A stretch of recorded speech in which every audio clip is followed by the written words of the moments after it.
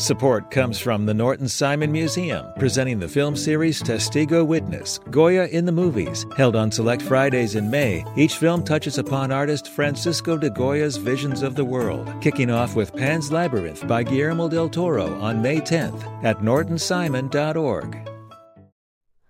Hi, it's Terry Gross, the host of Fresh Air.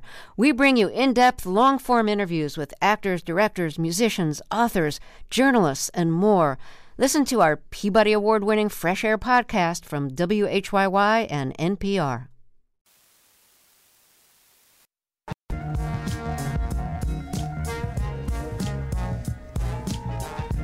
Good morning, it's AirTalk. I'm Larry Mantle. Great to have you with us. Coming up next hour, we're going to be talking about car insurance here in California, how the price of it is going up and up and up. And that's if you can get it, because it's becoming increasingly difficult to get automotive insurance. We'll talk about the factors that are going on. And I want to hear from you next hour if you're someone who's seen your premium go up considerably for car insurance and there's been no change in your designation as a driver.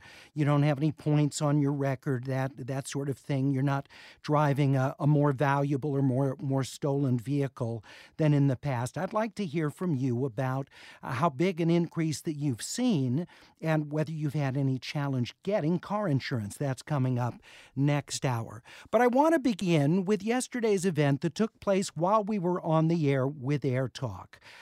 In the wake of it, about 75 people were arrested by California Highway Patrol officers for linking arms and blocking the southbound 110 freeway in downtown Los Angeles. The protest began shortly after 9 o'clock. The freeway was not completely reopened until 11:30, although several lanes were open in the 10 o'clock hour after the arrests were made. The protest was organized by a group of progressive Jewish Angelenos called If Not Now. It describes itself as a movement of American Jews that supports the end of U.S. support for Israel's military operation in Gaza, and they're calling for an immediate ceasefire. I'd like to hear from you, if you were on the freeway yesterday when this took place, to hear your thoughts about it and whether you feel like the protest bore fruit in terms of attention for the cause of the protesters, whether you felt like it did more good than harm to the cause of the protesters. I'm also interested in hearing whether you felt like that it justified or more than justified what drivers on the freeway who were delayed for up to a couple of hours for what they experienced. We're at 866-893-5722. I want to be clear, we're not going to debate the war. That's not what this is about. This is about this act of protest and whether it's helpful to the cause of those who were conducting the protest or not.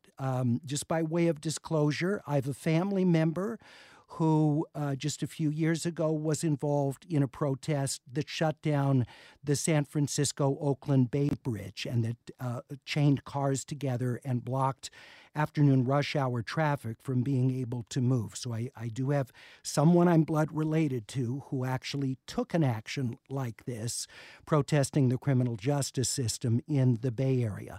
But I would like to hear from you whether you think that this is a positive political act or whether it actually hurts the cause of those who are carrying it out. 866-893-5722. That's 866-893-5722. Or you can email us at atcomments@laist.com. Please include your location and first name. Bizen in downtown Los Angeles, or Bijan, I'm sorry. Good to have you with us. Please share with us whether you think that this is a successful protest in its aims. Well, thank you so much for all the work that you do. But, at a time like this, in a crisis like this, any and every way the people on the side of freedom, justice, and equality can get heard. I mean, yes, it takes shutting down the freeway. It takes our brothers and sisters shutting down the Bay Bridge. It takes our brothers and sisters at different continents and in front of the White House to get the attention that we need from our president. We stand on the shoulders of giants that fought for freedom, justice, and equality, not only here in America, but around the world. We stand on the shoulders of Jewish brothers and sisters that fought oppression. Bishop, I hear what you're saying, and I want to make sure we're focused on the analysis of whether this was beneficial or not. But I appreciate what you're saying. But so you don't think that this, given, there were some fights that broke out with motorists who got out of their cars. I thought I saw in some of the helicopter footage someone pouring water on a protester, another who got a protester and physically put that person on top of a car. You feel like that this actually aided the cause? Well, it's not necessarily about aiding the cause. We are aiding the cause in regards to getting attention, stopping the norm, the norm of freedom, the norm of justice and equality in Israel and Palestine right now is over. Thousands of children and women are being killed. So those of us that stand on the shoulders of giants, we take over freeways to get the attention of the world, to get the attention of our president. All right. Bijan, I have other callers, but I thank you very much for starting off our conversation. So you heard his argument that this does raise attention by doing something that's so outside of the norm that it actually raises awareness of the cause. I'm interested to hear if you agree with that or if you think that it's detrimental to the cause and how you factor in what this means to those who were on the freeway, some of whom it might have just been an inconvenience. They were a couple hours later to where they needed to go. For others, they may have missed court appearances. They may have not gotten medical appointment that they needed and it took weeks to get. There may be varying degrees to which this, almost certainly varying degrees to which this affected the lives of people on the freeway. Jim in Gardena, good to have you with us. Hey, Larry, how's it going? Good, thanks. So I walk on the freeway alongside on the 110 with the protesters. It made my life temporarily inconvenient, but we're talking about life and death. We're talking about folks in an open-air prison being killed by airstrikes. My convenience can take a back seat for a few hours to, raise awareness to what's going on the other side of the world. Well, and I understand what you're saying, because in your case, it was inconvenience. You're just delayed a bit. For some people, it may have been more than an inconvenience, because you're talking about thousands of people. So likely among those were people going to doctor's appointments, as I mentioned, going to make court appearances, maybe getting an injunction against someone. They're in a difficult, the range of things that are represented by all the people in those cars is pretty wide, I would guess. And that there aren't a lot of people at that hour out just pleasure. Oh, hold on just a moment, Jim. I'll come back to you. But there aren't a lot of people out just pleasure driving at 9 a.m. on the 110 freeway. So, Jim, what would you say to those people for whom this was a significant setback? At least they're still alive. You can reschedule a doctor's appointment. You can work something out with the court. Come back from a bomb. All right. Thank you, Jim. I appreciate it very much. Cindy in South Los Angeles says, I was on the 110 North going to work yesterday. I appreciate people's freedom to protest, and I agree with the cause. But I think the stopping traffic doesn't help gain the public's favor to the side of the protesters. That's Cindy in South Los Angeles. Sue in Newport Beach says it's very concerning because it could cause a terrible situation with an emergency. What if someone had a heart attack and the ambulance couldn't get through traffic? That's Sue in Newport Beach. 866-893-5722. And I want to reinforce, we're not debating the war in Gaza. We're not debating Israel's action. We're not debating Hamas. That's not what we're doing. We're talking about this act of protest yesterday morning. Did it aid the cause? Does it make more people likely to think about what's happening in the Middle East and to take the side of the protesters that there should be an immediate ceasefire and that the U.S. should not financially support Israel's military operation in Gaza. Do you think that the protests served that cause? Do you think it harmed that cause, or that it was neutral in its effect? 866-893-5722, or you can email us at atcomments@laist.com. Mike in Sherman Oaks, good to have you with us. Hey, Larry. Hi. You know, I think that we are all such activists these days in Southern California that no matter what the issue, everybody's goal as an activist seems to be to disrupt everyone else. Disruption is the key. And I agree with your previous callers that it does harm to whatever cause you're putting out there and standing up for when you, like you said, mess up people's lives or get them in trouble with their boss or miss that court appearance. All right. And I also don't think it changes people's minds, really. Yeah, Mike. So you don't think that this sort of puts something that may be out of sight and out of mind for people who don't follow the news? This doesn't perhaps bring this more to the fore in their attention, maybe getting them thinking about it, maybe more likely to themselves attend a protest or call their member of Congress? You don't think it has that effect? It might a little bit around the edges for people who are uninformed and don't follow the news and, caught up on world events. It may have some impact, but I'll bet you if those same people were there in the traffic yesterday on the 110, they would not be, if you were neutral on this issue and just were delayed, I don't think it would sway you to sympathize with those people. Mike, I appreciate it very much. 866-893-5722. Peony in the Fairfax district says, as an if not now activist, I apologize to anyone who was inconvenienced yesterday. And as Angelinos ourselves, we know what it's like to be stuck in traffic, and it's not a good feeling.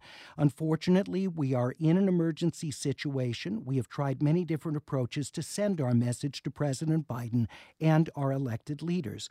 But the U.S. government has not used its full leverage to end this killing, and this is a matter of life and death for tens of thousands of people. We need our message to be heard as loudly and clearly as possible. That's Peony in the Fairfax district.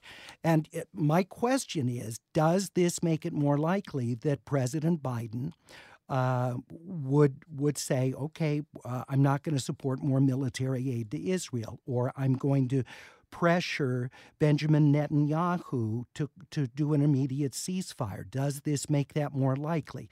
Not perhaps from this event, but from the awareness and the things that come afterwards. We're at 866-893-5722, or you can email us at atcomments@laist.com. Please include your location and your first name. And for those that support closing the freeway because of the urgency of what's happening in Gaza, we also have other life and death, very urgent issues that we're facing as a society. And we know everything from the climate to the abuse of children to what's happening in parts of Africa and other parts of the Middle East. There are many life and death issues that affect us around the world. And so my question is this something that more groups should use for the causes that they see as being absolutely righteous and that they believe will save thousands of lives? This is not the only one. Obviously, this is happening right now, and it's right there at the lead of newscasts. It's in our face, what's happening in Gaza. But it isn't the only tragedy that's happening in the world right now, and I'm wondering, do others rise to that level that you think a freeway shutdown and protest is the right tack to take? Bell in Westchester says, I'm all for protests, but why wouldn't they shut down the federal building in West L.A. to get the president's attention? Cole in Monterey Park, good to have you with us. Cole, what do you think of yesterday's protest and what the effects of it will be? Thank you, Larry. I really think that the protest does both things that your talking about right now, in that it gets the message out broadly, but it also undercuts the message itself, because this act is not an act of nonviolence. We're talking about the potential to bring death to people here through the act, and these protesters have accepted that and marginalized those people to do what they want and see as a just cause. Well, and it's interesting, Cole, because one of the things, and we heard that in Peeney's comment, is describing it as inconvenience, which perhaps for the majority of drivers is the case. But I understand from a moral standpoint, you have to be focused on we're inconveniencing people, not that there could be serious negative, that someone could lose a job, that someone could have a serious negative health outcome, that there wouldn't be an emergency, and that the workaround to get there could be life-threatening. You have to kind of block that out of your mind. Well, I mean, to believe in that line of logic, I agree with you. And I also think that it's quite a bit of a false equivalency to talk about protesters standing on the shoulders of giants when those giants stood on the ground of nonviolence. So you can't co-opt these people, these legends, icons of equal rights by doing violent acts yourself. And I really believe hypocrisy is a silent killer here.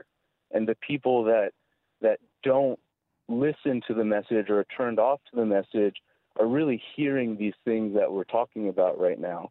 And it's not that they're neutral, it's that you can see through the veil of this hypocrisy. Cole, thank you. I appreciate your call. 866-893-5722. We're going to take a break. We'll continue with more listener calls and emails. We're getting many different emails at atcomments@las.com. And I just want to stress again, we're not debating the war. We're not debating Israel's military action. We're talking specifically about yesterday's protest by the Jewish Progressive Group, If Not Now, which shut down the southbound 110 freeway downtown in part for about, I guess, an hour and a half or so, and the freeway fully reopened in about 2.5 hours. So I'm interested in hearing from people who were on the freeway at the time, either in the backup or taking part in the protest. We've heard from Peeney, who's a member of the group, If Not Now. I'd be interested in hearing your thoughts about whether the protest is beneficial to the cause espoused, whether it does harm to it, how you look at what the effect is on those who also were brought into the protest because they were people on the freeway at the time. 866-893-5722. We'll be back in just 1 minute.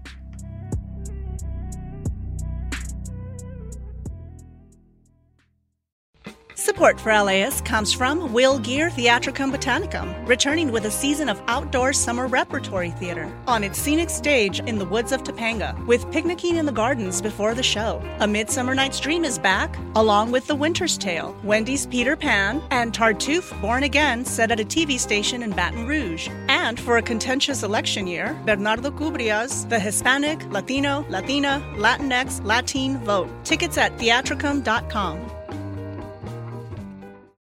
Support for LAist comes from Latino Theater Company at the Los Angeles Theater Center, presenting the world premiere of Ghost Waltz by Oliver Mayer, a bold original recovery of Juventino Rosas, one of Mexico's most significant composers. Follow Rosas from his father's early death to his friendship with ragtime genius Scott Joplin, now on stage through June 2nd. Tickets and information at latinotheaterco.org.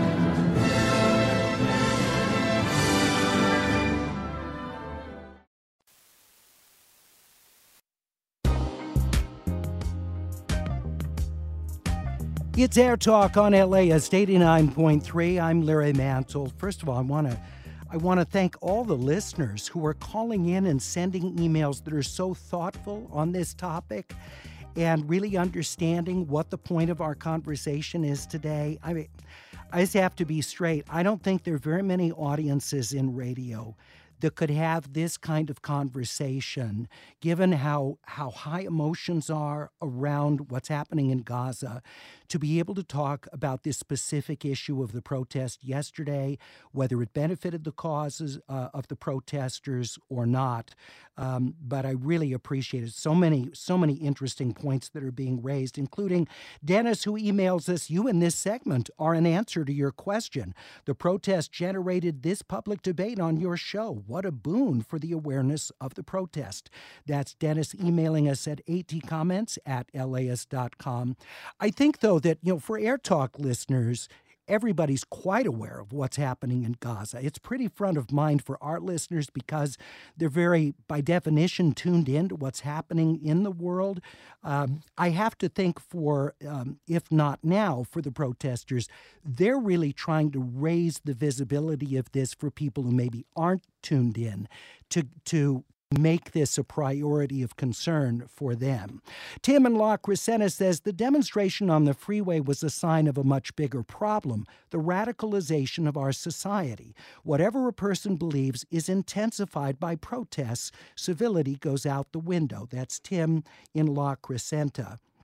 Mike in Paramount says, what if this act caused a pileup on the freeway, caused an accident? Would protesters be liable for people's safety?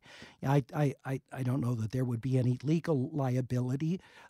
Perhaps that factors into the moral equation. I don't know. I mean, these are all issues that people, whether in the protest or listening to our program, we all grapple with the moral dimensions of this.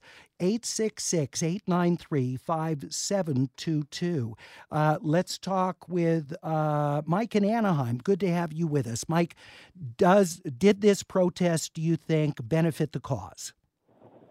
Absolutely, Larry. And with all due respect to the listeners of your show, and I do appreciate the wide range of topics that you discuss, but I don't really hear too much about the Palestinian suffering that's going on daily. And that doesn't erase what happened on October 7th, right? Like, that's not the debate. But the point is with these kinds of actions, just like what happened with BLM, right? The Black Lives Matter movement, when they were shutting down, transit around the country after George Floyd was murdered, it draws attention to what's happening. But it also highlights the fact that we don't need to go to the federal buildings or whatever to go get President Biden, attention. It's the fact that our tax dollars are funding this right now. I mean, we shell out almost $4 billion a year to fund Israel's defense, or the military, really. This highlights the fact that it's on all of us. I mean, this is a moral issue for all of us. And, yeah, I understand that people may be inconvenienced, from going to their jobs or whatever else. But, I mean, people are dying every day. Yeah, and I think, Mike, it's important. I hear what you're saying. As I said before, for the majority of people on the freeway, it may have just been an inconvenience. I do think that morally you do need to grapple with the fact that this could have had significantly negative financial, health, other consequences for people beyond inconvenience. Now, you can still come to the moral conclusion that the benefit of the protest, because of the stakes in Gaza, are so high that for those who do suffer on the freeway with something more than inconvenience, that's morally justified. You can make that argument, but I do think you need to grapple with that at some level and not just sort of, pretend that it's all inconvenience. Mike, I appreciate your point. Thank you very much. I do want to say also, Mike, that at the top of the hour on NPR's Hourly News, it laid out exactly what is happening and talked about the UN report about Gaza being the most dangerous place for children anywhere in the world, and describing the horrible injuries that children are suffering in Gaza. That led this hour on NPR News. So I don't think that's being ignored on NPR or LAist 89.3. Let's see. Let's talk with George in the Hollywood Hills. Good to have you with us. George, do you think that the protest yesterday was effective? Well, I think it undercut the message to some degree, because the protesters believe that the moral prerogative of their point trumps everything that everybody else on that freeway had to do that day. Now, I know it's a big issue, but there are people, like you were just saying, there are people who could have been impacted, financially. Is it fair for somebody to miss a day of work for that? You don't know what that impacts on them, and I know that you didn't want this to be a political statement. Yeah. The last caller certainly did, and I will say one thing: If Not Now believes, and part of their charter is that there is no two-state solution. So they want the elimination of Israel. They do not want Israel to exist as a Jewish state. So that also is something that people should know. Yeah, George, I appreciate the call very much. Thank you. We're at 866-893-5722, and I don't know specifically if that is the view.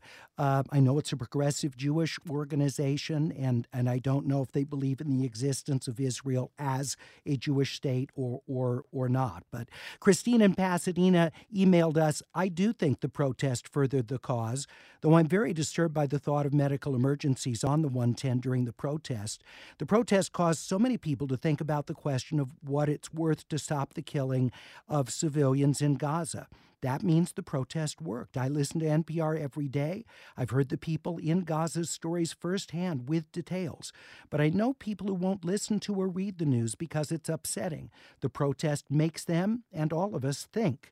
At the time of the Vietnam War, there were similar protests on a bridge in San Francisco, for instance, and I do think it affected the president. That's Christine in Pasadena.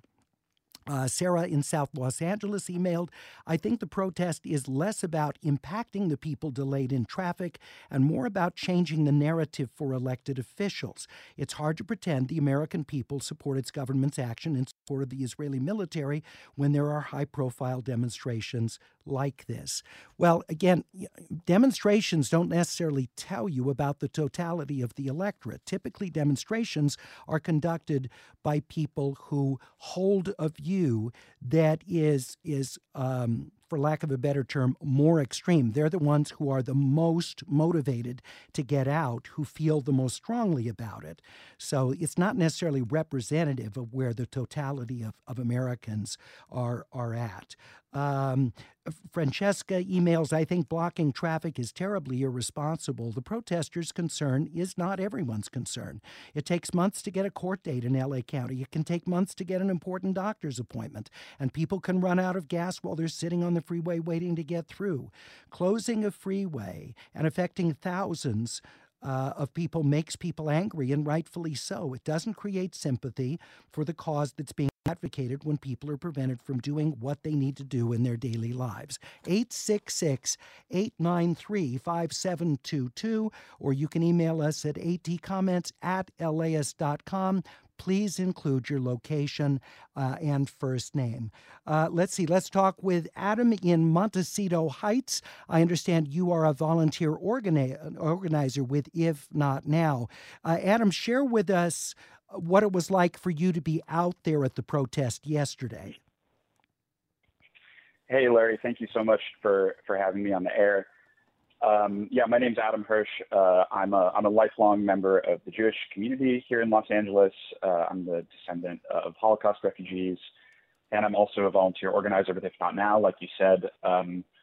Before I talk about the protest specifically, I just wanted to make a very quick correction to what your caller, George, said about If Not Now and its relationship to the two-state solution. You said that we're against the two-state solution and that we want the destruction of Israel. I just want to say that that's categorically incorrect. If Not Now wants freedom and dignity and safety and security for every person living in Israel and Palestine. We have family members in Israel. Many of us have family members in Israel. And like you said, we're progressive Jewish activists that want to see safety and security and freedom and dignity. Thank you for clarifying that.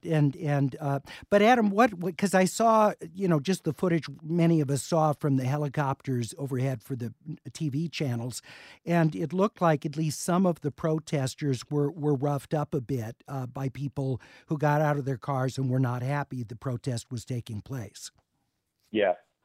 Yeah, that's correct. So this was a nonviolent civil disobedience act of mass disruption that is inspired, by a long tradition of nonviolent civil disobedience, many of which we've seen over the past 2 months as a response to the horrific war that Israel is committing against the Palestinian people. And we essentially were engaging in nonviolent protests, sitting across the highway. We were singing songs, we were singing prayers. We lit a large menorah to celebrate the seventh day of Hanukkah. And there were several motorists that were on the scene that were stuck behind us. There were several moments in which they expressed their frustration and their anger in ways where they tried to physically engage with us, engage in physical altercations. We had a trained team of safety marshals whose job it was to keep the situation completely de-escalated and nonviolent, and they were very much successful in that regard. I know that news cameras captured like one or two isolated instances of things, starting to escalate a bit, but by and large, our protesters were kept very safe. Okay. And the protest. So there were no injuries. That's nonviolent. That's good to hear. I did want to ask you though, Adam, do you feel like this was successful in what the organization was attempting to do, and are you contemplating doing other freeway closures? Yeah. So I really want to lift up what your listener, Christina from Pasadena, said, which is that by engaging in this act of mass disruption and really inserting our bodies and our message into the public consciousness in this way, we're really amplifying our message to the entire community of Los Angeles and to the whole country and to the whole world. Okay. So you see it. Yeah, Adam, I'm so sorry. I got so many callers. I'm just trying to hurry you along a little bit. So I appreciate you feel it was successful. Are you looking to close other freeways? I can't speak to any specific other action plans that we have now. I will say that part of our goal is to inspire people all across the country and all over the world to take any form of nonviolent action that they can to put pressure on the U.S. government to stop funding war crimes. Adam, I appreciate. I'm so sorry. Again, I didn't want to get into debating Israel's military action in Gaza, but I appreciate you talking about the fact your group believes it was successful. No one was injured in those confrontations with drivers. So thank you for sharing that. I appreciate it. Richard in Encino says, as a PR person and political activist, I think it was ineffective and unnecessary. There's no lack of coverage of what's going on. This was a waste of time. Every government in the world is aware of this issue. That's Richard in Encino. Jasmine in Culver City says, I commend them for their bravery and cause, but I think we need to be more careful with our protest targets. These were people going to work, bringing kids to school. It doesn't help the cause if people are just thinking about how we inconvenience them. John in San Pedro says, I don't think it was that effective in rallying people to a different point of view. Mike in Santa Monica says, I think Americans protest all things that are unjust. That's a fundamental part of being an American. Erica in Pasadena, I think the protest was a little effective in that it amplified the voices of Jewish people who are not aligned with Israeli policy. Shana in Beverly Hills says, I think it makes you realize to what extent people will go for peace. It made me realize that. Kudos to those who will stand up for this. Let me read some more listener comments that have come in. Sahar in Irvine, I don't like to get stuck in traffic. However, when people do a protest like this, they do it to enlighten others about the cause and to teach people about the issue. Angela in South Los Angeles, I was on the 110 yesterday with a lot of high school students. It was an effective protest in that the performance I was taking the kids to was delayed. The students were told why. Even in terms of making students aware that there are other issues, it was effective. Jeff in West Los Angeles said the protest reflects a dilemma which protests often have. Unless they do something somewhat extreme, they don't get attention. There's no news made. The trade-off is you get your message out, but you get blowback. Philip, in downtown Los Angeles, I don't think it's effective. People stuck there for hours don't care about the cause. They care about getting kids to school or medical help. This is not just an inconvenience. It is a medical and safety issue. And Romeo in Westminster said, I think they should not be blocking traffic. It could make people late for critical appointments. If they want to protest, they should do it where they're not hurting other people and not creating a danger. Thank you so much. I don't have time to read all the other comments because there are dozens more of them.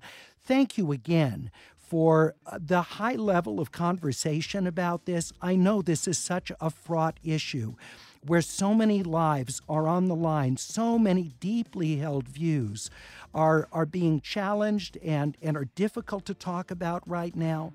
But I have to say how impressed I am with AirTalk listeners on taking this on and really dealing with the issue of the protest yesterday, whether you think it was effective or not. It's AirTalk on LAist 89.3. Coming up, we'll talk about the National Film Registry from the Library of Congress and some of the new additions. It's AirTalk on LAist 89.3.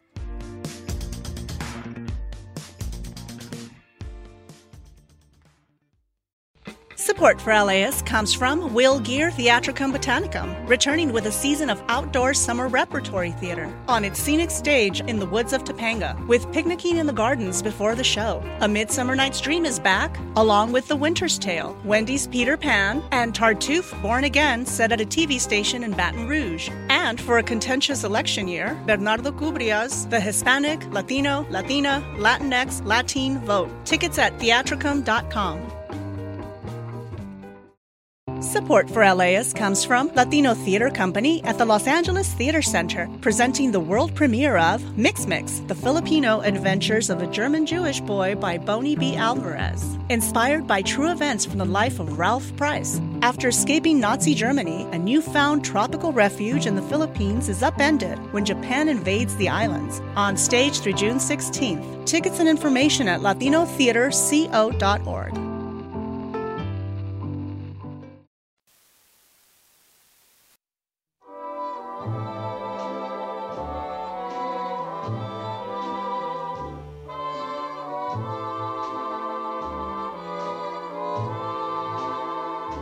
You know who wrote this song? The great Peggy Lee, who did songs for Lady and the Tramp, which is one of the films added to the National Film Registry of the Library of Congress. 25 movies every year are chosen. So you've got extraordinary gems, and then plenty that we can debate whether they deserve to be on the list of protected national treasures of film. We're going to talk with our critic Amy Nicholson about the choices this year, but first let me read them off. They include Chris Columbus's movie Home Alone, Tim Burton's The Nightmare Before Christmas, the 1933 George Cukor classic Dinner at 8, that was his 7th film that he made, Susan Seidelman's Desperately Seeking Susan, starring Madonna, John Sayles' Matewan, James Cameron's Terminator 2 Judgment Day, Ang Lee's The Wedding Banquet, a film up from 1993 that I love, Ron Howard's Apollo 13 from 95, Gina Prince Bythewood's Love and Basketball, Spike Lee's Bamboozled, we mentioned Lady and the Tramp, Cruisin' J-Town, Passing Through, Fame, 20 Feet from Stardom, the wonderful documentary about backup singers and the tremendous contributions they've made to American music. It's the years of the films that are chosen go from 1921, which is a Kodak educational film, a movie trip through filmland, right up to 2013, Steve McQueen's film 12 Years a Slave and 20 Feet from Stardom. Amy, your thoughts first of all about these selections. I mean, there's a lot to debate here, as always. Oh, as always. But how fun as we're building up to Christmas and everybody's putting Home Alone and Nightmare Before Christmas in their DVD players to be like, yes, you are not just enjoying your holiday tradition. You are now participating in what the Library of Congress deems important cinema. And these are films that, as I understand it, are going to be protected. They're going to be preserved. So it's not just you put them on the list, but they're made a national priority so that they can be seen in perpetuity. Yes, which is such a wonderful thing, because as people who love cinema, we know that there are so many important films from the beginning of film history that got lost, that we'll never get to see. Which is why I was excited to see them put on something like a movie trip through Filmland. You know, this 102-year-old documentary. Do you know what it's about? I do. I mean, it's basically you go to the Kodak Park, you know, which is in Rochester, New York. And it's just a factory tour of how they used to make nitrocellulose film stock, which involves things I didn't even know, like men with giant vats of cotton, washing cotton, melting down silvers and salt. You know, you really understand the industrial process of what it took to even make film in the early days of cinema. I definitely understood. I understand now why film is so flammable. I don't think I ever quite got why. Nitrate film, that's why we don't have a lot of the movies you were talking about. Exactly. A lot of them were lost in fires, a lot of them disintegrated. And so by preserving something like this documentary, you can really feel that the Library of Congress this year thought, we are not just documenting movies people love, we're documenting history. You know, film stock itself is such a rarity, even with the updated stock, that preserving this movie, I feel like, has a lot of extra resonance this year. And it's great to see. It's always a mix of documentaries. 20 Feet from Stardom is one of my favorites. I love that film because it so beautifully combines some great performances. You get to hear the incredible voices of these singers, but also the stories of how challenging a life it is being an itinerant singer. Yeah, exactly. That's the thing that really popped out to me about this list as well, is like, this is very much a list about preserving different stories. You know, there's a whole string of films comes from the 50s to the 70s up in here that are, in essence, documentaries about different parts of life. And it feels like they've put those on the list to really say, like, we want to make sure we don't even forget how Americans used to live in this century. One of the smaller things on here that really just sort of made me stop in my tracks, there's an entry here from the Bohulano Family Film Collection. They're a Filipino family that lived in the south area of Stockton. This is just their home movies from 20 years. Yeah, weddings, marriages, teens running around, dance rehearsals, in just a working class post-war Filipino family. It's an incredible record of a community that has, is struggling to sort of like recognize where they were in history. You get to see every little corner of America on this list. These aren't all just theatrically released films. Yeah, this is a woman's home movies. She had them on YouTube, and she's been sort of saying, watch these. You're seeing a record of this entire community.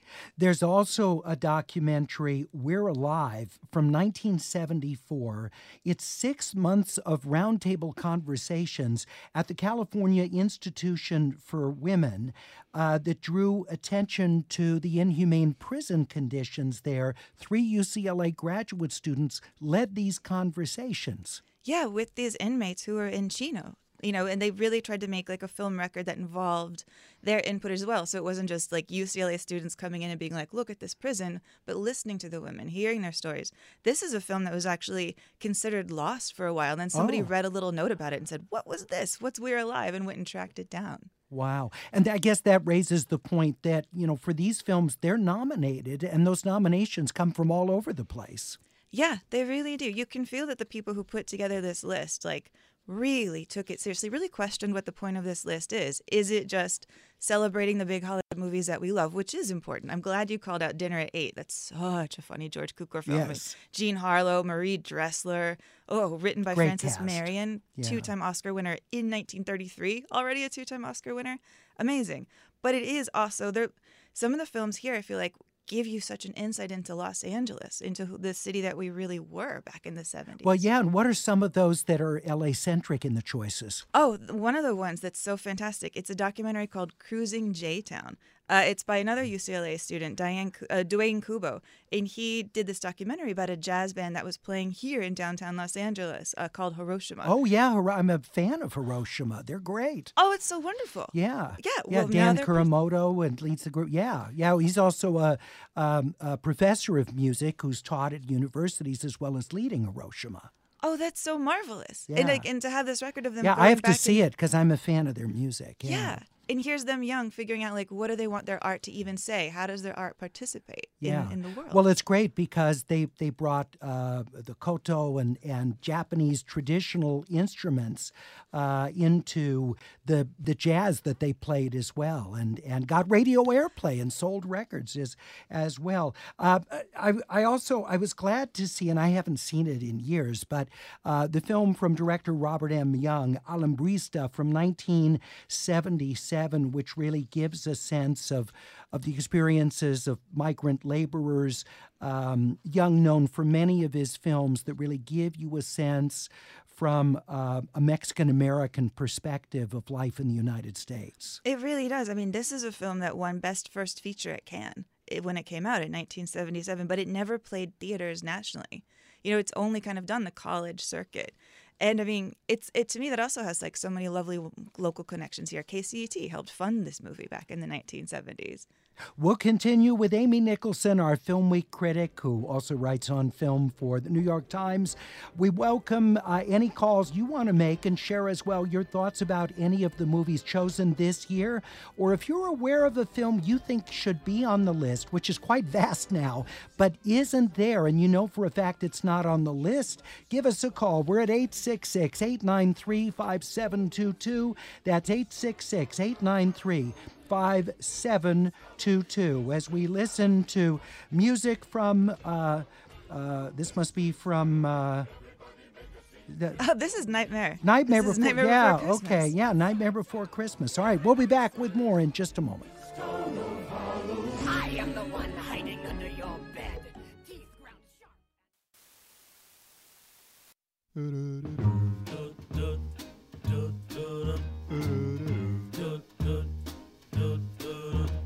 I'm dreaming of a white Christmas, just like the ones I used to know. That's The Drifters, a part of the soundtrack for Home Alone, one of the 25 films chosen for preservation and recognition, the Library of Congress's National Film Registry. Thomas in Winnetka, Illinois, emailed, Home Alone was shot here. I can attest to the continued popularity of the film. People still flock to the Home Alone house to take selfies year-round, but especially in the weeks leading up to Christmas. That's Thomas in Winnetka, Illinois. Thank you so much. Again, if you want to tout a film that you know for a fact is not on the National Film Registry that you think deserves to be there, give us a call at 866-893-5722, or you can email us at atcomments@laist.com. Please include your location and first name. Amy, it's hard for me to believe that 12 Years a Slave came out more than a decade ago, because the film has to be at least 10 years old for consideration. Oh, I didn't realize that, a 10-year cutoff. That's fascinating. Yeah, and so 12 Years a Slave and 20 Feet from Stardom, both 2013. So that's why you don't have any newer movies on there. I mean, that is good. I think a 10-year waiting period should be at least the minimum to kind of sit there, think about it, really understand. I mean, there's so many Oscar movies that come out and win a bunch of things that we never talk about them again. So true. By the way, Turner Classic Movies, TCM, is going to screen a selection of the films named to this year's registry starting tonight at 5 o'clock Pacific time. TCM host Jacqueline Stewart, who also heads the museum that the Academy runs, and Librarian of Congress Carla Hayden will be providing commentary. They'll be talking about the films that were shown, and then a number of them will be shown on TCM in the days to come. So let's talk a bit about what makes a film worthy of making the list or preservation. What for you should be the criteria, Amy? Well, I mean, I think about this a lot because, I do a podcast on Spooled where we talk so much about what films deserve to go into the canon. Is that the AFI list that you use as the basis for Unspooled? Yeah, that's exactly it. We started with the AFI list, and then we cut 40 films off the list, and now we've been trying to figure out what else we want to put on it. And it's that Venn diagram that I think we wrestle with all the time. Do you want to go by, here's a major director, we have to have them on this list? Or is it by, here's a film that was just such a massive hit, it had such an impact, something like Terminator 2 Judgment Day, which to me was really a landmark film in special effects, absolute landmark. And honestly, I don't think it was even topped in special effects for 10 years after And it one was of those made. films better than the original movie. The sequel was superior. I mean, that's fighting words. You might have some Terminators coming after you for that. Okay, all right. But yeah, I mean, so many different things make a movie important, valuable. Is it the story that it's telling? Is it the community that it's saying? Is it an actor who we just love and this was the one good film they did that really showcased everything they were capable of? I mean, it's kind of an impossible debate, which is why I love having this debate. Well, let's take Home Alone and 12 Years a Slave. So Home Alone has been seen by millions of people. I mean, very few Americans have not seen Home Alone. 12 Years a Slave was not big at the box office when it was released. I would doubt that on streaming it's one of the heavily watched films. It's a very important film. And Steve McQueen is an acclaimed director, and this was a movie that was groundbreaking. So you've got kind of, the two polarities there in those two choices. You're exactly right. One is the film that we do watch all the time and celebrate, and the other one is the one that we want to make sure we don't forget about, that we do remember to watch it. It's a nudge. I have to admit, I'm one of the handful of Americans who's never seen Home Alone. Oh, Larry. Can you believe that? I have never seen the film. I've seen 12 Years a Slave. I've never seen Home Alone. Larry, you need to change this. I know we're going to be here next week talking about the Christmas releases. I hope you've changed this by then. Okay, I will try and after the Oscar consideration season, I will rectify my error. We're talking with Amy Nicholson, our Film Week critic and writer on film for the New York Times. Also, she mentioned hosting Unspooled, the podcast series.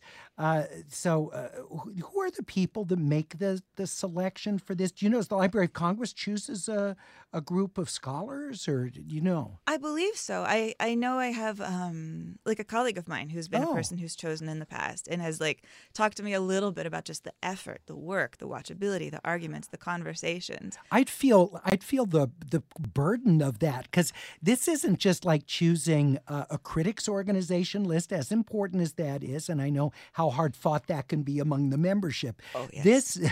This is something that forever, as long as there's a United States, is going to be in the Library of Congress as a choice. Yeah, and isn't that just special? And oh my goodness, we had our LAFCA vote this year for this year's awards, and it was 7.5 hours. You've got to be kidding. Yeah, so how much is this, picking 25 to document history? So if anyone questions how seriously critics with the LA Film Critics Association take movies, that 7.5 hour vote tells you either that or they're not well organized. But I know that's not the case. They can't see 10 films in a week and review them all without being very organized. Thank you so much, Amy. Great to talk with you again. Always a pleasure. Appreciate it. It's AirTalk on LAist 89.3. Much more to come in the second hour. I'll tell you about it in a moment.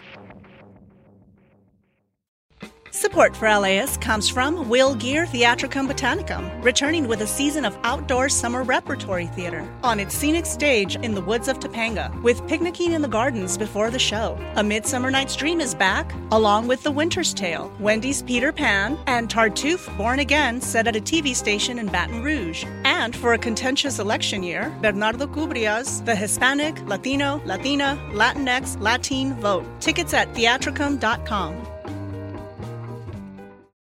Support for LAist comes from Latino Theater Company at the Los Angeles Theater Center, presenting the world premiere of Ghost Waltz by Oliver Mayer, a bold original recovery of Juventino Rosas, one of Mexico's most significant composers. Follow Rosas from his father's early death to his friendship with ragtime genius Scott Joplin, now on stage through June 2nd. Tickets and information at latinotheaterco.org.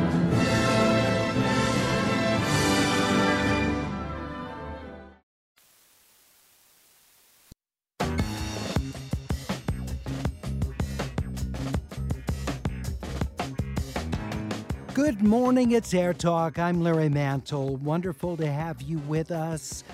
Coming up, we're going to be talking about the challenge in paying for and getting car insurance. That's getting tougher. We've, of course, talked on the program about the challenge with homeowners insurance, but car insurance is getting tough, too. We'll talk about that. And our TV critics will be here later this hour to remember homicide life on the streets, Andre Braugher, who passed away earlier this week.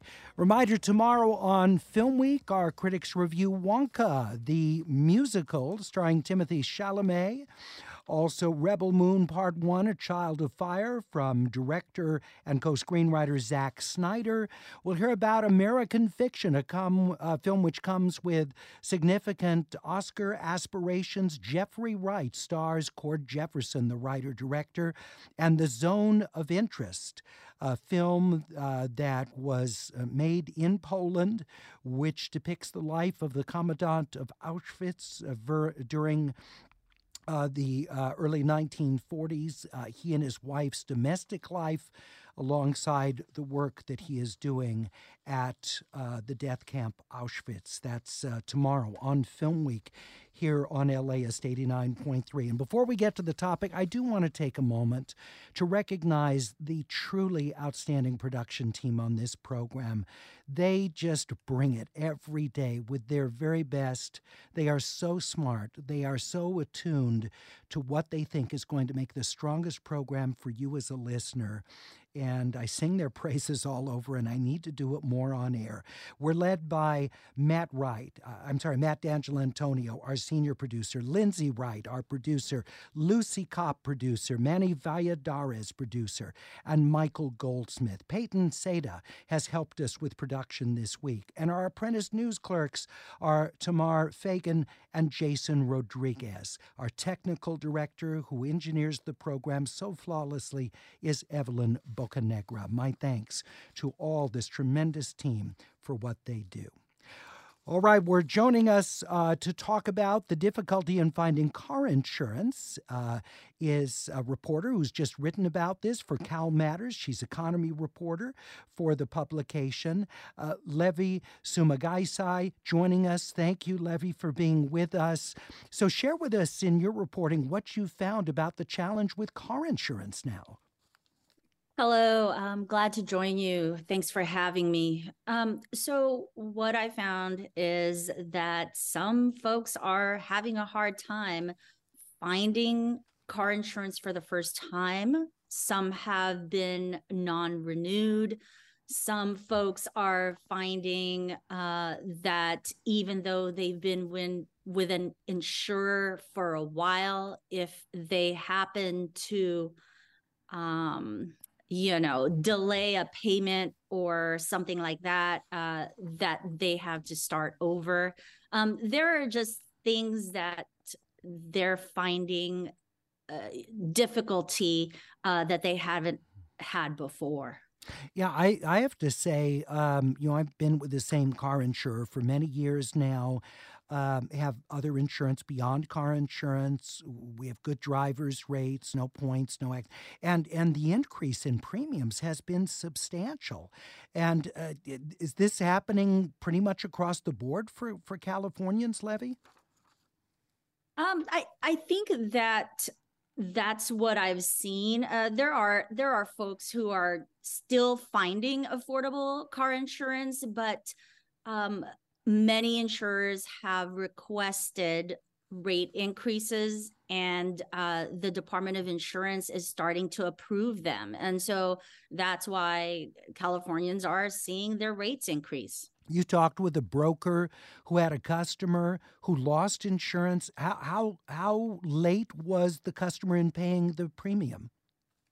So I talked to it, after my story published, I got a lot of feedback, received many emails about different scenarios. And, I talked with a broker yesterday who said he found it so disturbing that a longtime customer of an insurer happened to pay his premium 2 or 3 days late, told the broker he had done something like that before, that it was an oversight and that it had always been fine.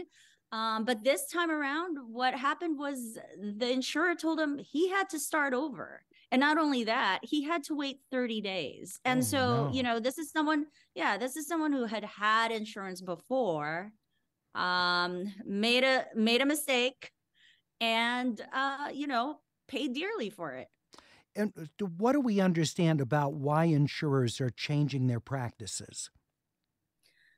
So, from what I've seen in my reporting, insurers are tightening their underwriting practices. They are citing increased costs for payouts. Like if someone gets into an accident, they say that the cost to insurers is just much higher than before because everything is more expensive, right? They're pointing to inflation, they're pointing to increased labor costs, etc.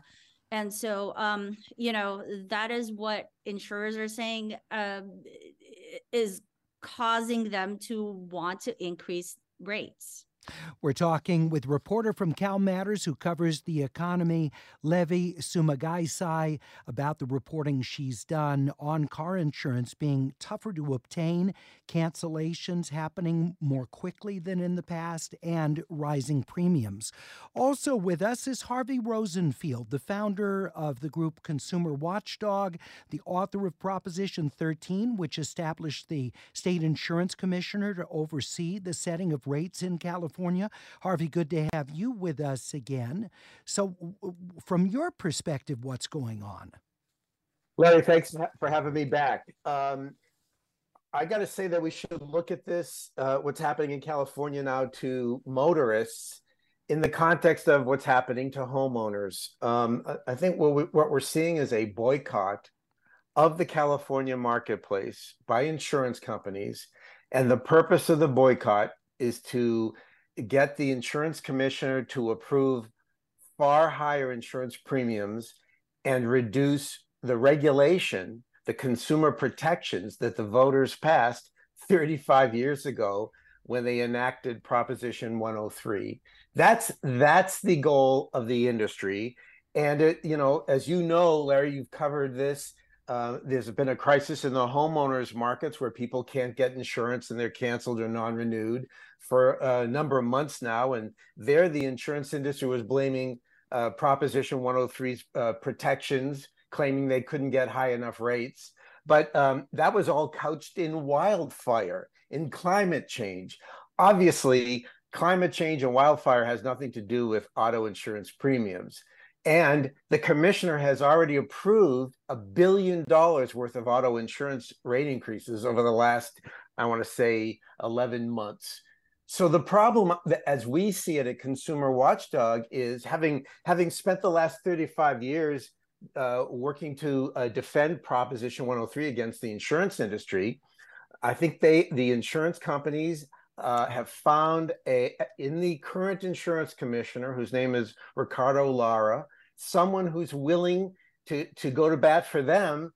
And the problem is he's not enforcing the rules that the voters passed, which would protect consumers against a lot of the practices that Levy points out in her article. These things, some of what the auto insurance companies are doing is illegal under Proposition 103. But Harvey, the commissioner...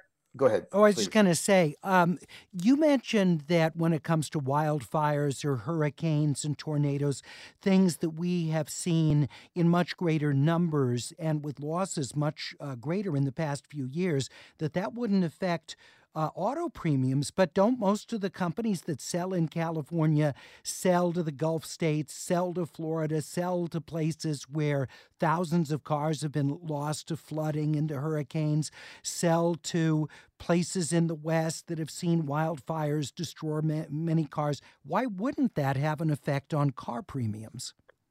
Great question. And the answer is that under Proposition 103, it's very carefully regulated. They cannot include losses in other states. They've got to look at what's happening in California, what's happening to accidents and the cost of repairing cars. That they're allowed to look at. And they're allowed to make a fair profit. They cannot look at what's happening in other states. I'd love to hear from listeners if you've seen a significant change in the cost of your auto insurance, or if you found it difficult to get car insurance. I'd like to hear from you about that experience. How much of an increase? What have you been looking at? What have you experienced? Please tell us succinctly. We don't have a lot of time, but I'd really value your input to give us examples of what you're dealing with. Now, if you have points from moving violations, you've been in an accident where you've been found at least partially at fault, you're driving a more valuable vehicle or a higher likelihood of theft vehicle, that's different. You expect to see some changes in your premiums. But if all else is the same and you're seeing a significant increase in your premiums or a difficulty in getting coverage, I'd like to hear you describe what that experience is. We're at 866-893-5722, 866-893-5722, or you can email us at atcomments@las.com. Please include your location as well as your first name. Also with us, from Cal State Northridge, Professor of Insurance and Finance and Director of CSUN's Center for Risk Management and Insurance, David Russell. David, thank you for being with us again. It's great to be back, Larry. So from your perspective, what's going on with these changes in the auto insurance market? Well, under Prop 103, as Harvey mentioned, there is a process for enacting rate increases that exceed 7%. And what happened during the pandemic, in the early days of the pandemic, people stopped driving to the same degree, and so insurance companies enjoyed favorable claims experience in the year 2020. Mm-hmm. And the commissioner ultimately compelled insurance companies to refund a portion of their favorable claims experience from that episode. And many of the insurance companies objected to that. They had to comply, but they objected to that. And as people started driving again, they wanted to raise rates, and the commissioner did not allow them to raise rates in 2021 and 2022. So we're playing a bit of catch-up from body shop inflation, medical cost inflation, jury awards that some people call social inflation. The rates that we're seeing, the significant rate increases, are really somewhat of a catch-up from those rate suspensions and rate freezes that happened in 2021 and 2022. And because insurance companies are not able to collect the premiums to cover their costs, as Harvey indicated, there's somewhat of a seller's strike. They're making it hard to get. They're losing money. They're not advertising as much. And just looking at recent results from the insurance companies, things are starting to get better, but they're still not doing very well in California. And their opinion is, if I'm not going to make money in California, if I'm going to lose money, I'm not very enthusiastic about selling more auto insurance. So that's somewhat of both the rate, the rate increases that we've seen, as well as the difficulty in availability. Because the sense I was getting from what Harvey said, and when we go back to him, he can object if I'm mischaracterizing it, but what I was hearing Harvey say is essentially the companies are boycotting. They're trying to make a statement to the insurance commissioner that they're unhappy that they can't raise their premiums more than they've been allowed to do so. Not that they're not making money under the current rates that they're allowed to charge, but they just think they should be making more money, and so they're essentially, taking their toy and going home. Do you think that is what's going on, Professor? Well, I can't speak for the companies. I can see that companies certainly want to change the regulatory regime in California. That Prop 103, through the intervenor process, compels the commissioner and companies to go through a relatively lengthy rate increase process if the rate request exceeds a 7% increase.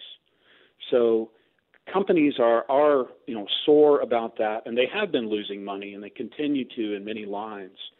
But they're really wanting to raise rates and get back in the game, and the process doesn't allow that to have an immediate effect, especially as the rates earn in. If I raise a rate, I don't get to charge it, for the past 12 months. I have to charge it collected over the next 12 months, and I've already lost money on the previous policy. But I think, Californians are understandably shocked by these rate increases. Auto insurance is somewhat of a necessity in Southern California because we are a driving culture. Insurance is required both by law as well as by good financial practice. So we almost look at auto insurance as food, and we feel like these rate increases really have a shock value that we're not accustomed to. Well, I was going to say, in California, we even have like the California Fair Plan for people who can't get homeowners insurance because they're in a very high fire area where companies won't sell to them. Similarly, with car insurance, we have assigned risk because we recognize people have to have insurance. I mean, we don't want people driving around uninsured. So we have state mandated assigned risk to make sure that people are covered, even if they're people who wouldn't otherwise be able to obtain insurance. We'll continue our conversation with David Russell, professor of insurance and finance at Cal State Northridge, Harvey Rosenfield, the founder of Consumer Watchdog and author of Proposition 103, and Levi Sumagaisai, a reporter on economics for CalMatters, whose piece brought this to our attention and led us to do this segment on AirTalk. We have a couple listeners who are going to weigh in on what they're seeing in the way of changes to their car insurance. We're at 866-893-5722. Back in just 1 minute.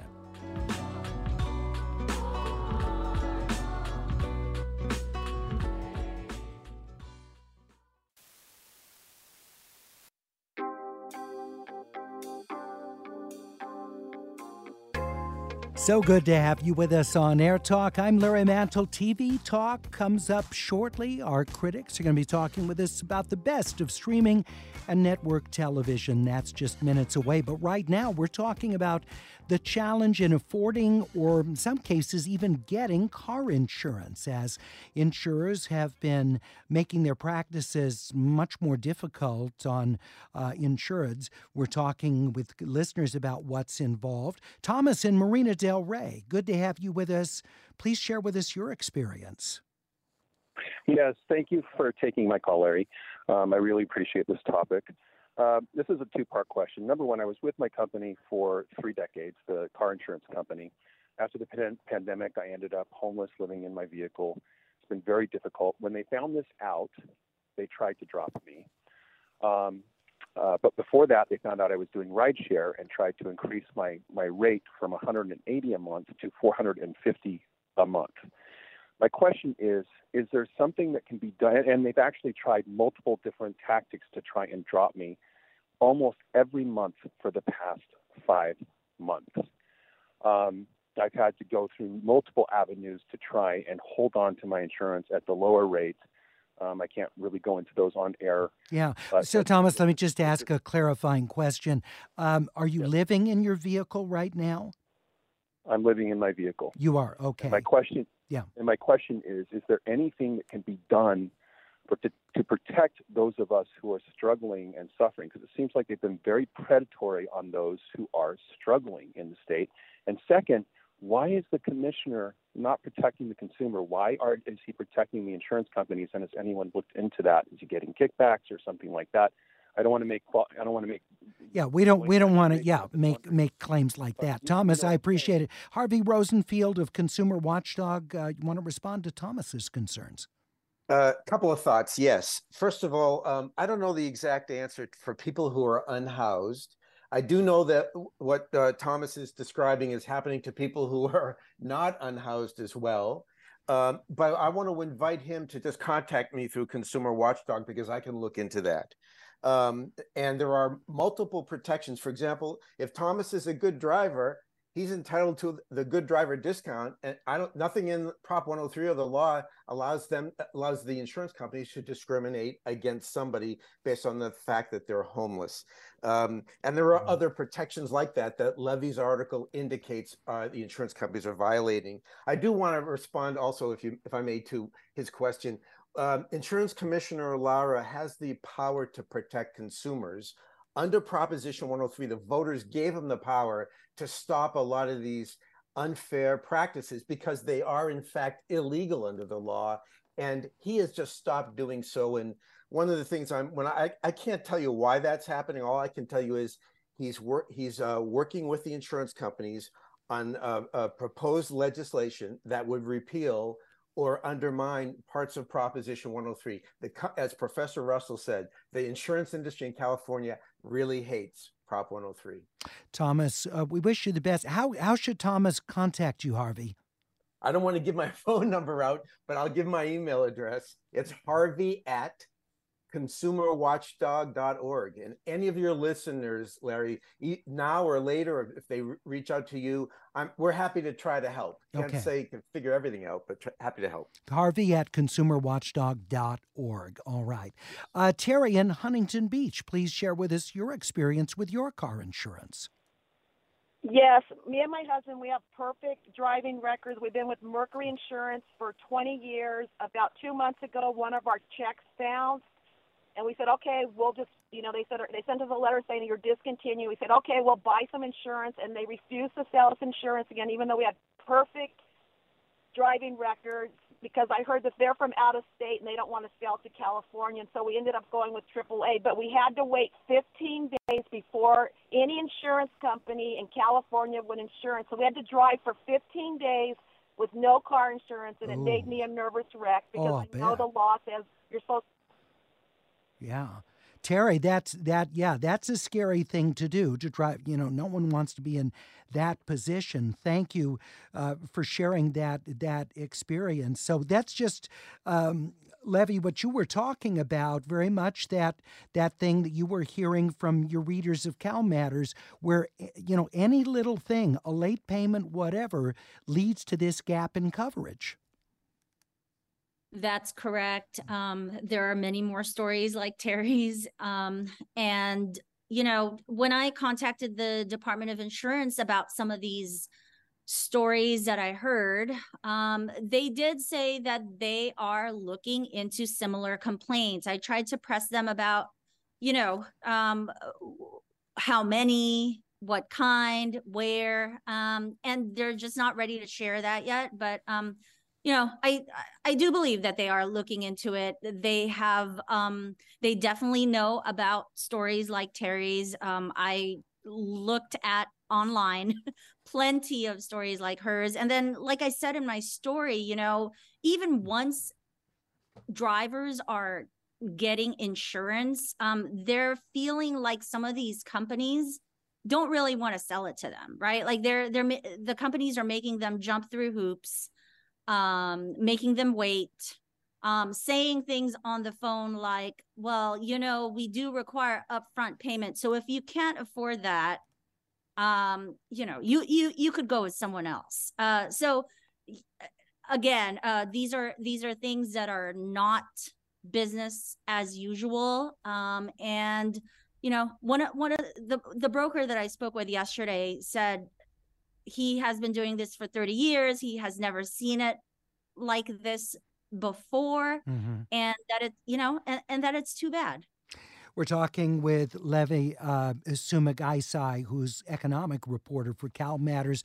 Her latest piece, Getting Car Insurance Gets Harder. California Drivers Face Delays, Higher Rates. Also with us, Harvey Rosenfield of Consumer Watchdog, author of Proposition 103, and David Russell, Cal State Northridge Professor of Insurance and Finance. David in Pasadena says, I just renewed my insurance this week. It went up 40%.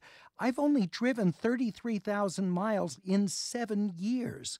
Harvey, how does a premium go up 40%? Wouldn't that violate Prop 103? It really depends what the company is. But overall, let me say this, because as you mentioned, Larry, and Levy mentioned in her article, we very closely monitor what the insurance companies are doing with these rate increases. There is some degree of inflation. The spare parts shortages have caused problems. Car repair costs have gone up, but nothing can really explain the vast increases that the companies are requesting. We just blocked a $500 million worth of increases for farmers insurance for auto. And it is just these are tactics that the insurance companies are using in order to, and they're violating Prop 103 when they do it, in order to avoid customers who, for whatever reason, they don't like or they don't want to sell to. We have James in Glendale with us. James, I understand you work for an insurer. Please share with us your perspective. I do. I would somewhat echo what he said in the sense that it has been tough, my understanding, to get increases in rate across the board on many lines of business through the Department of Insurance, especially since COVID. And that is pushing many, many insurance companies to just say, we can't price it correctly, we're not going to be here. And they're moving out of California. So it's making the pool of insurers that much smaller, and that pool is going to raise the rates as much as they can, but they still feel they're not making enough to do it. Their loss ratios, which they hope to be about 1, are usually now about 1.2 or 1.3, many of them. So there's a push-pull there. I would say, I as a consumer myself, I understand it, but I also see the other side that with a heavily regulated industry like this, there's got to be more. Laura, for as much as the consumer watchdog has dumped on him, he hasn't been in the pocket of the insurance companies. I don't see that at all. James, I appreciate your call. Let me share some more listener comments. Steve in Reno, Nevada emailed, it's here in Nevada too. My State Farm premiums went way up for no reason, no points, no incidents. Using the thing on the windshield to track my mileage. I'm following all the rules. Still messed over. I used another word. It's not just LA folks who are getting the blank. Not that that's much consolation.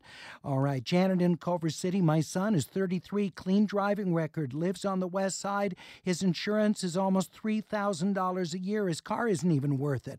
I asked the insurance agent, when does he become a mature driver and his rate decrease? When he's 50?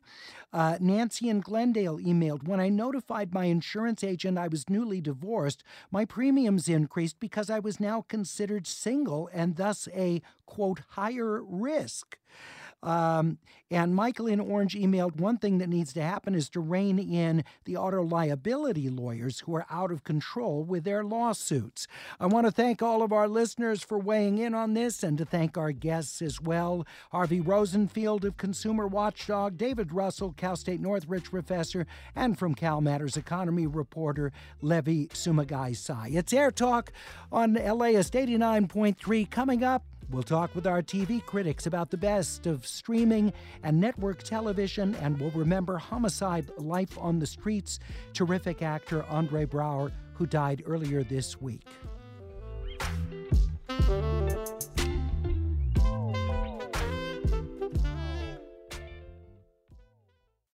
Support for LAist comes from Will Gear Theatricum Botanicum, returning with a season of outdoor summer repertory theater on its scenic stage in the woods of Topanga, with picnicking in the gardens before the show. A Midsummer Night's Dream is back, along with The Winter's Tale, Wendy's Peter Pan, and Tartuffe Born Again, set at a TV station in Baton Rouge. And for a contentious election year, Bernardo Cubria's The Hispanic, Latino, Latina, Latinx, Latin Vote. Tickets at theatricum.com. Support for LAist comes from Latino Theater Company at the Los Angeles Theater Center, presenting American Mariachi by Jose Cruz Gonzalez. It's the 1970s, and women can't be mariachis. Or can they? American Mariachi is a feel-good comedy about familia, amor, and tradición that will send your heart soaring and put a bounce in your step with a wave of vibrant, infectious live music. On stage through June 9th, tickets and information at latinotheaterco.org.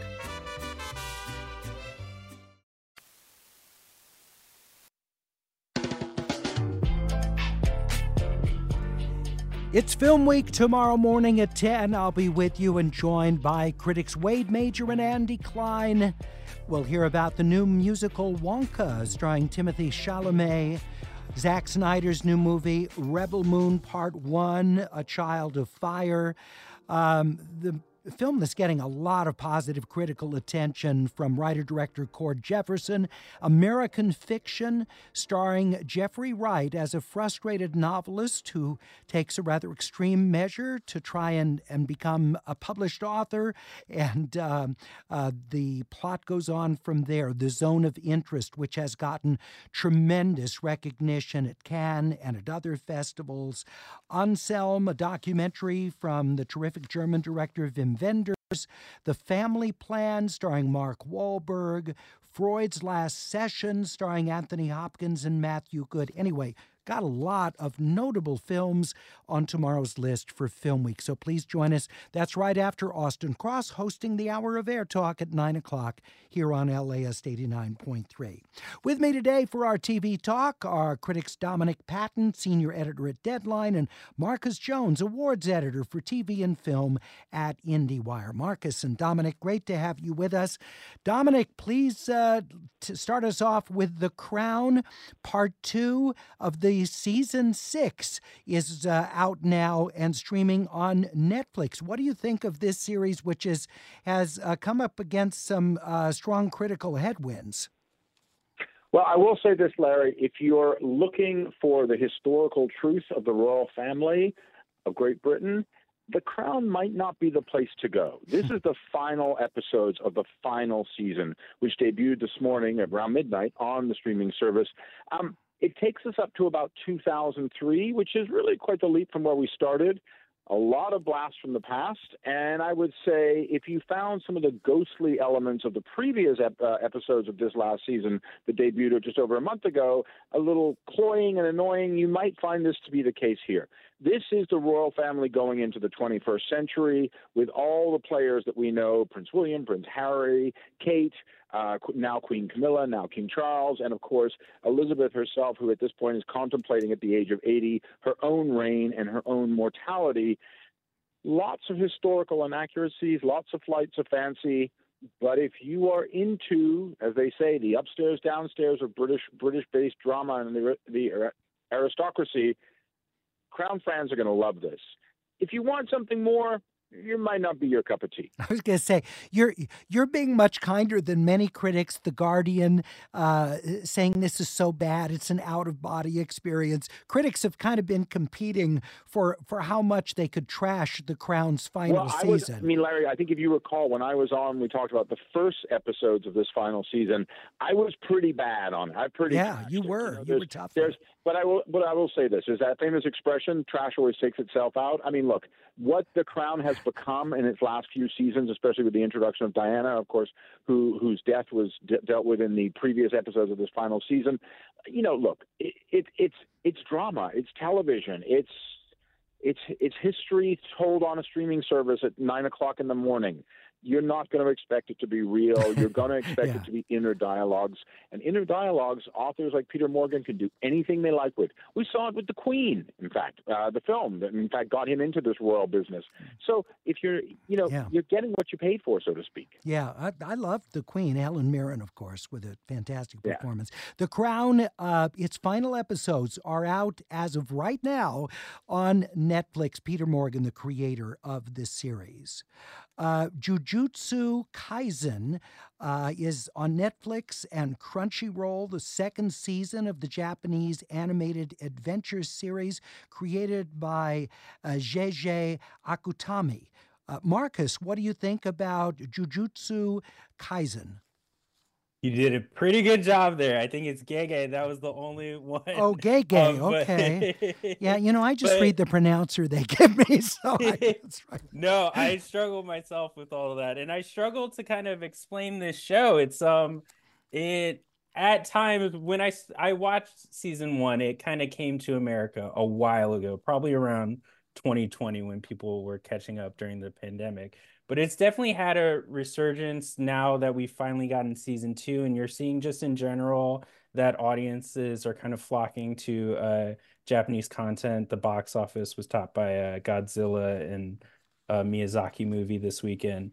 But the cool thing about this show, and it's just as popular in Japan, is that it has a bit of a like Harry Potter element to it, where this kind of normal high school kid with kind of abnormal skills, he's very strong, very fast, etc., kind of ends up weirdly swallowing like a demon finger, but it kind of opens up this world where he can now see curses, and he has to go to a special school, and they're kind of like exorcising demons, and it's a whole complex system to how curses work and how they have each have battle styles and all that. So it's a great kind of action, a lot of lore to it. And so that's, I think, why people really flock to the show. 21 of the 23 episodes are out now.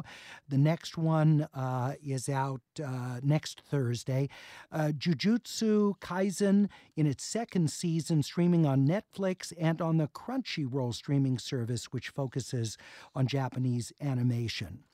Reacher is in its second season on Amazon Prime Video, created by Nick Santora. It stars Alan Ritchson and Serinda Swan. Dominic, what do you think of Reacher? Reacher Season 1 proved to be one of the biggest hits that Amazon has ever had. Now, that should be a bit of a no-brainer. It comes from the Amazon tradition of an adaptation from books, the Reacher series, which I believe is now 26 novels by Lee Charles. If you don't know the story, it's about a man named Reacher who is literally a giant of a man, an ex-military guy, doesn't say a lot, does a lot. The books were adapted for a movie starring Tom Cruise, which got a lot of mocking just based on Tom Cruise's height and the idea of Reacher, who is a giant, as I said, of a man. The first season got bogged down a little bit, giving you a lot of backstory, setting up who this person was and his sort of travels with traveling as light as possible through the backyards, back streets, and even the prisons of America. Season two just kicks off. It kicks off strong with reuniting Reacher with some of the team from the season 1 that he became friends with, but also with his military unit as one of their members is killed off. A couple of members are killed off, actually, and they pursue to find out what happened. It is nothing but full-fledged fun. The violence is intense. I'm not going to ever pretend otherwise, but it is perfect. And the lead actor is just, I mean, besides the fact his name starts with R, like the character he plays, he is simply magnificent as this. It's talking about someone who is literally born to play a role. Reacher's just fun. And there's a little bit of romance, there's a lot of comedy, there's a lot of action, but there's a lot of heart to this series. And I think that's one of the reasons why the Lee Child books have always been so popular, is because of that. Is this is a man of few words, but a lot of deep emotions. I say to you, watch it. It debuts tomorrow on Prime Video. You'll have a weekend of fun going into the holidays watching it. And you'll probably end up picking up a book or two, which is exactly what Jeff Bezos wants you to do. The second season of Reacher will have 8 episodes, the first 3 of which premiere tomorrow. Reacher, again, created by Nick Santora, rated TV MA. Colin from Accounts is an Australian comedy starring Harriet Dyer and Patrick Brammall. The series is created by the two of them as well. Marcus, what do you think of Colin from Accounts? Yeah, so covering awards around this time is definitely overwhelming. And so I look for shows that feel like a breath of fresh air and that can kind of calm me down. And I so love that Colin from Accounts. It was a hit in Australia last year, but it's kind of just wrapped, kind of releasing its 8 episodes on Paramount Plus. And it's really funny. It reminds me of kind of the rom-com shows that we were getting on FXX, like You're the Worst, that I really loved around, like, say 2013 or so. And this couple that created and star in it, Patrick Brammall and Harriet Dyer, they have such great chemistry, and the dog is very cute. If you got to watch the show to understand the title, but once you do, it's immediately hooks you in, like, oh, okay, I kind of love these guys. Colin from Accounts. Zach the Dog co-stars with Harriet Dyer and Patrick Brammall, who are married. They created the series, though they play a couple of singles brought together in the Australian comedy. All 8 episodes are out and streaming on Paramount Plus. Percy Jackson and the Olympians, streaming on Disney Plus, the action-adventure series. We've, of course, had film versions of it. The series created by Rick Riordan and Jonathan E. Steinberg. Dominic, what do you think of the series treatment here? Well, you know, it's Percy Jackson is one of those properties that has never properly been dealt with. I guess in a way like when they did the Reacher movies with Tom Cruise. So the 2 movies that were done, they aged the children, the main characters up. They just messed with it. And to be honest, lovers of the books just really they just didn't respond. they're going to respond to this series. This series, actually, it's a coming of age, it's a travel log, it's a buddy movie, it's a family movie. Oh, and by the way, the main character, who's raised by a hardworking single mom, turns out that Zeus is his dad, and he has to return a thunderbolt to him. So you take with what you will in modern America with that. But there are so many touching and poignant moments in this. The episodes the first couple of episodes will drop on Disney Plus soon, but stay for the whole thing because it really, really, it tells a good story. It's kind of like what Marcus was saying about Calling from Accounts, which is you just get on there for the ride and you enjoy it. You got to pay some attention, but you know what? That's what a good story is about. It's not always just broad strokes. Sometimes it's the details that matter the most. And in Percy Jackson, which, by the way, I'm going to have to say also, the special effects are great. And I do say that because of late, especially with people using AI more and more, I notice sometimes the effects look kind of lame, or you can certainly put it this way, you can see the strings. Not in this case. Watch Percy Jackson and the Olympians. Forget the movies. Pretend they never existed. Okay. This is the debut of the books that people have loved. Starring Walter Scobell, Percy Jackson and the Olympians, rated TV PG. The first 2 episodes debut next Wednesday. There will be a total of 8 episodes in the series, streaming on Disney+. When we come back, we'll talk about a Christmas film that's been played on television for nearly 50 consecutive years. The Year Without a Santa Claus. It's a Rankin Bass animated comedy. And we'll be talking about the legacy of the great actor Andre Braugher, who played 2 of TV's greatest cops, but those weren't the only roles. To his credit, he died at the age of 61 earlier this week. It's just been reported by the New York Times that the cause was lung cancer, and he'd received the diagnosis a few months ago. We'll be back and talk about his legacy in just a minute.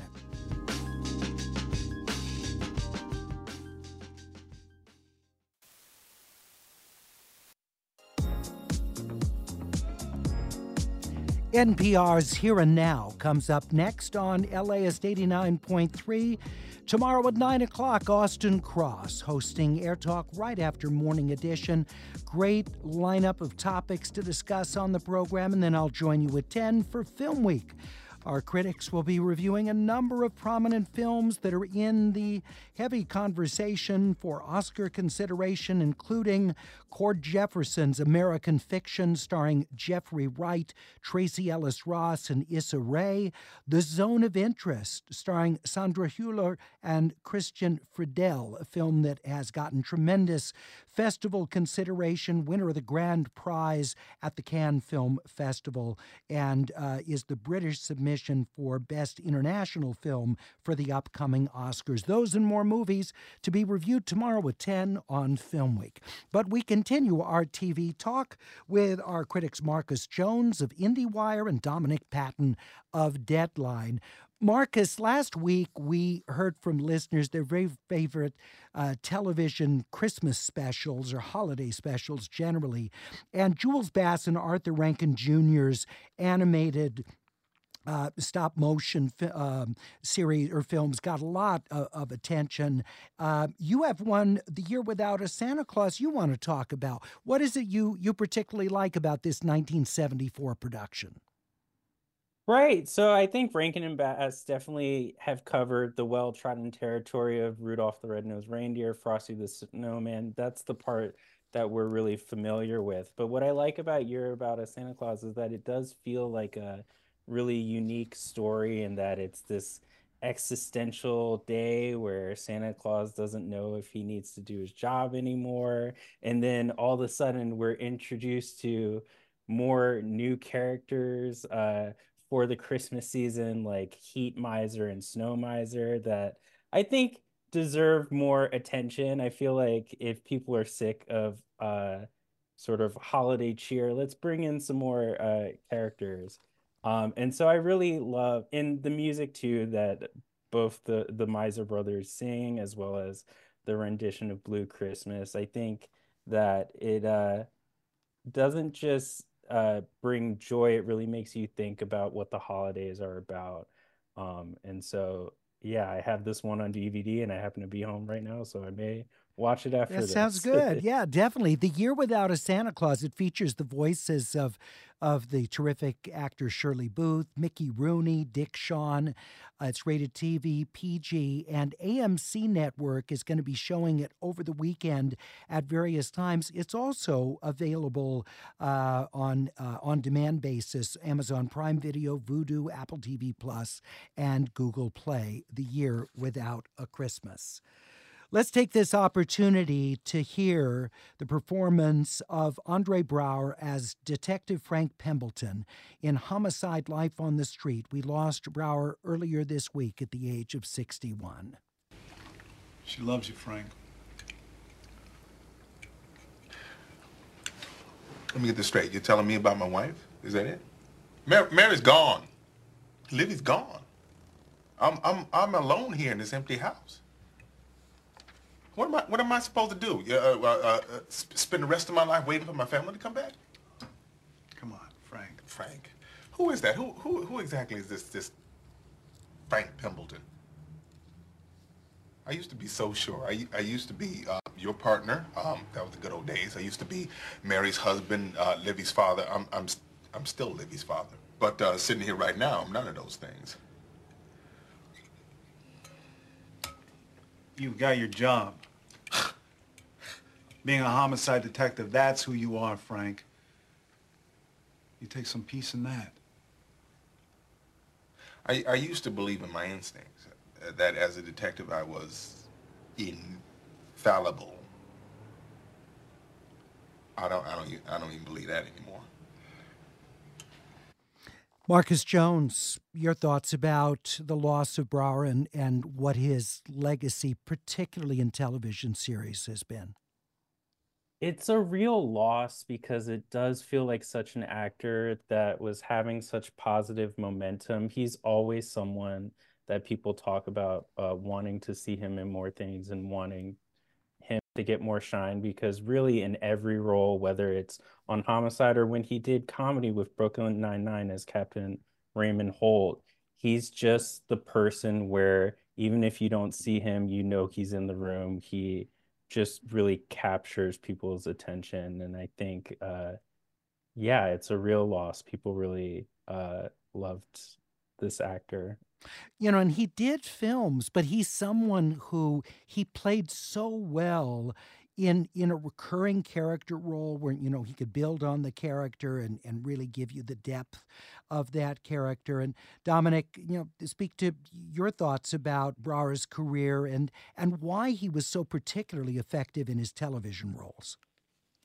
Well, I will say, Larry, I think Andre Braugher, who is a man I adore, had the privilege of meeting several times, he's one of the great talents to ever grace the American stage or screen. I mean, that's just undeniable. And I think he was also, when you learn a little bit about him as a person, he was also, as many of us do lament, why we didn't see him in more things and why he wasn't a bigger celebrity, et cetera, because he's a man who decided to also put a big priority on his family and to find that balance that I guess so many of us lack in many ways. Look, Homicide taught me about what story and narrative was. You know, Tom Fontaine, David Simon, obviously behind the scenes, but it was Andre Braugher, it was Frank in the box, as they said whenever he did the interrogation scenes, that just riveted. And I've never been a believer in this must-see TV and that kind of stuff, but I never missed an episode of Homicide when I was younger. I think as his career went on, we saw with Brooklyn Nine-Nine and many other things. Of course, he was in Glory with Denzel Washington, which is where he first got noticed on screen, a stage actor. I have to say, I mean, I loved him in that final season of The Good Fight, where he came on board as a partner in the law firm on the King's created series spinoff of The Good Wife, of course. He was fantastic in everything. That was who he was. And was it his presence? Was it his dedication? I know that it was this for me, which is I would watch and sometimes rewatch. And he was one of the first people who ever made me want to do that back in the day when it was on a VHS, I might add. And you would listen to the way he spoke, the way he took a word and turned it into meaning. And that's something that many actors do and many actors don't do. Yeah. But the way Andre Braugher did it, he made you feel like you knew what was under the words. As they say in music, the notes between the notes. And I think that was his true genius. But Dominic, I'm so sorry. 51 years old, too young. Oh, too young is indeed. Dominic Patton, senior editor at Deadline. Marcus Jones, awards editor for TV and film at IndieWire. Thank you both so much for TV Talk. NPR's Here and Now is next. Air Talk back tomorrow morning at 9 with Austin Cross hosting. I'll be with you at 10 for Film Week tomorrow. The LAist Spring Super Sweeps is happening now. You can win amazing prizes while supporting your source for local fact-based journalism. One lucky grand prize winner will get to choose a brand new Lexus or $25,000 in cash. Other prizes include an electric bike from Juice Bikes and $1,000 gas gift cards. Your donation of $60 gets you one entry to win, and the more you give, the more entries you get. Donate now at LAist.com/sweeps.